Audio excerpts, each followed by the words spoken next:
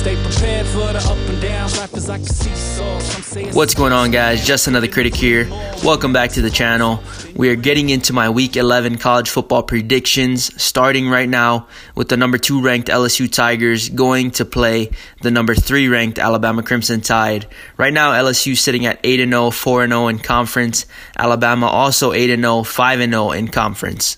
Essentially, this game should decide who ends up representing the other side of the division as far as the SEC goes, with the idea that Georgia has already locked themselves in a position to play in the SEC championship. The winner of this game is expected to represent the other side of that matchup. For those of you betting on the game, taking a look at the ATS right now, LSU is sitting at 5-3 against the spread. Alabama 4-4 against the spread. The number sits at 6.5 in favor of Alabama, and the over/under is at 64 at the moment. As always, let's quickly jump into the statistics, and then we can go into my own personal thoughts on the game, as well as the final result prediction. Right now, taking a look at LSU, averaging 46 points per game, defense allowing 20 points per game. Offense is averaging 377 through the air and 158 on the ground, while the defense allowing 217 through the air and 97 on the ground. Alabama, on the other hand, averaging 48 points per game, defense allowing 15 points per game. Offense is averaging 338 through the air and 168 on the ground, while the defense allowing 180 through the air and 127 on the ground. Looking at this matchup, obviously these offenses are nearly identical as far as what they like to do. They like to spread you out. They like to get their skilled position players in open space so that they can make plays. It's pretty obvious that both teams have the talent at the skill positions, especially at wide receiver. LSU's got the Justin Jeffersons, the Jamar Chase, and then Alabama's got the Jerry Judys, the Henry Ruggs, as well as Devonta Smith. If I did have to give an edge to one or the other, I would give it to Alabama, because I do think those guys are better in open space and better at making plays after contact. And just looking at their production after catching the ball, it's just ridiculous. Taking a closer look at Alabama, I think it's clear that this isn't the Alabama of old, right? Especially offensively, we already know that. Defensively, they just haven't been playing up to that standard that we're typically used to seeing from them. And I'm not sure I can even say that they're playing up to a very good standard early on in the season. Now, with that being said, the defense has progressed a whole lot, and I understand that they have true freshmen, about 4 of them starting in the front 7, so that's a big deal, and that's something to where they're going to have to develop those guys, and they have developed those guys as the season's gone along, and they've been playing better from a week-to-week basis. Now, are they back up to the Bama standard? Of course not, right?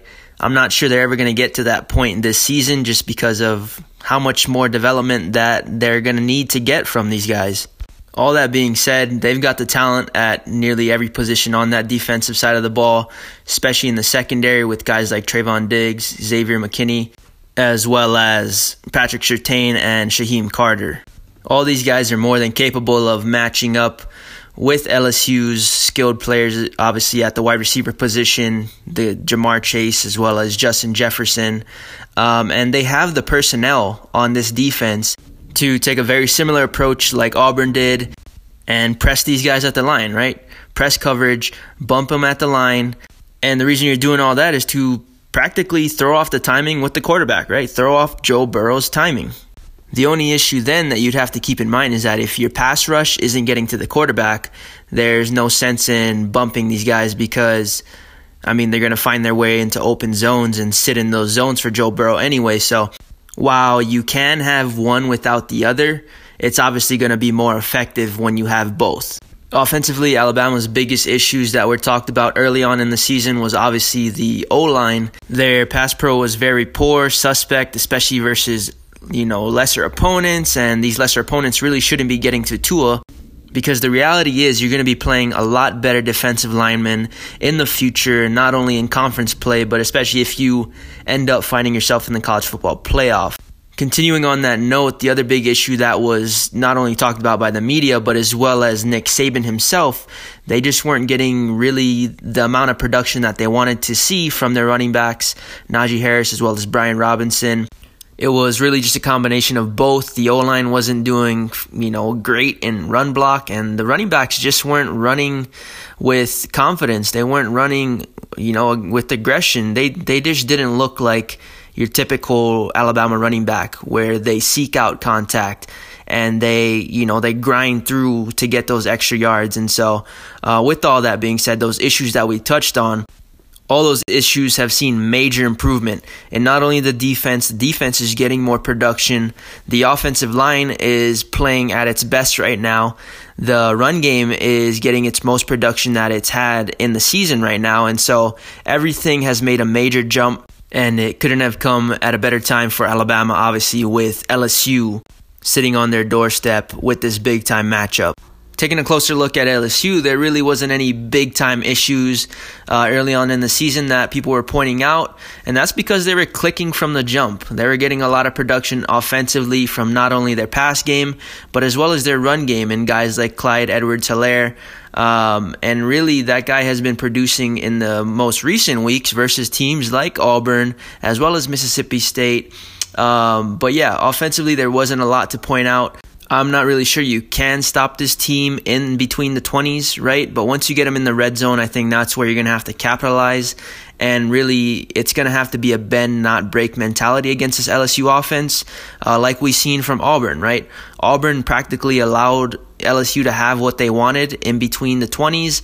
And then when it came into the red zone, that's where Auburn made their biggest plays and their biggest stops.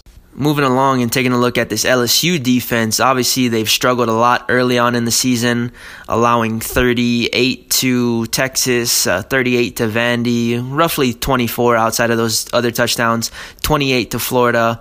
And it's kind of been very spotty with the defense, right? It hasn't been a uptrend as far as getting better and better and better as the weeks go by.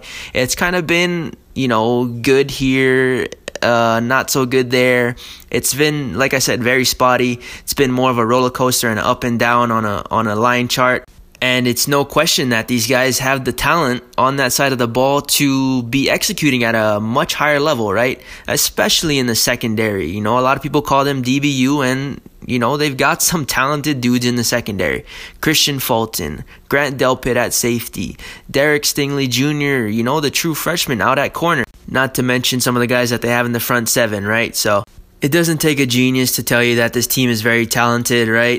And then you combine that with a very good defensive coordinator like Dave Miranda. But with all that being said, we still haven't been able to see them produce on a consistent basis. And for that reason, I'm not sure I can say, or anyone can say confidently, what we're going to get from this LSU defense when we turn on the TV and watch this game, LSU versus Alabama. As far as how I see this game playing out, I know a lot of people believe this is going to be a high-scoring shootout, but at this point, I really don't believe that. I think we're going to see Alabama take a very different approach in this game. I think they're going to want to dominate at the line of scrimmage and be very aggressive at the point of attack, run the ball a lot, and really only pass when they need to. I think they know that Tua isn't at 100% and they're going to want to protect him. And so if they can run the ball successfully and they don't have to pass nearly as much, I think that's what they're going to want to do.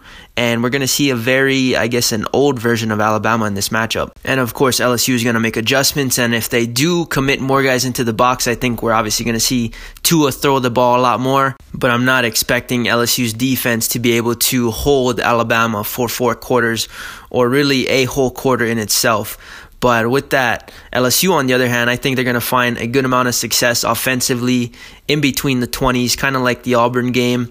But with the way the Alabama defense has been trending up on a week-to-week basis, I think they're going to be able to make critical stops in those big-time situations in the red zone. As I talked about earlier, I believe the Alabama defense is going to take a very similar approach to Auburn as far as press coverage and bumping these guys at the line.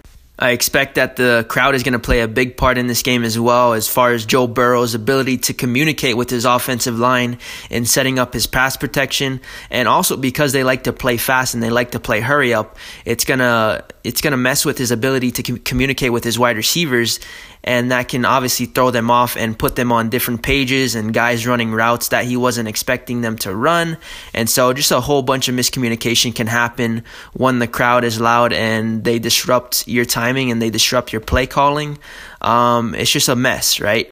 With all that being said, while I believe LSU is a phenomenal team, especially offensively, I just don't think they're getting, consistent performances from that defense in order to give me the confidence to pick them in this game. Alabama, on the other hand, I think they're peaking at the right moment. They started off the season, not in the best fashion as far as from a team standpoint, offensively and defensively. But right now, I believe they're getting the best production from not only their run game, their offensive line, but as well as their defense. And all that could change playing a much better opponent like LSU on Saturday, of course. But from everything that I've seen, I like Alabama in this game. Home team. I think Alabama wins this game 34-24. I don't expect a big-time shootout like the Big 12 or anything like that. But yeah, right now, final score, Alabama wins 34-24. With that being said, I will be covering a few other matchups. If you guys have any opinions about what I just said, just throw them in the comments. It's that simple. But yeah, I appreciate you guys for listening. Thanks for all the support. This is Just Another Critic. We'll catch you in the next one. Peace. Yeah, stay prepared for the up and downs. Life is like a seesaw. Some say it's a bitch, man. I couldn't.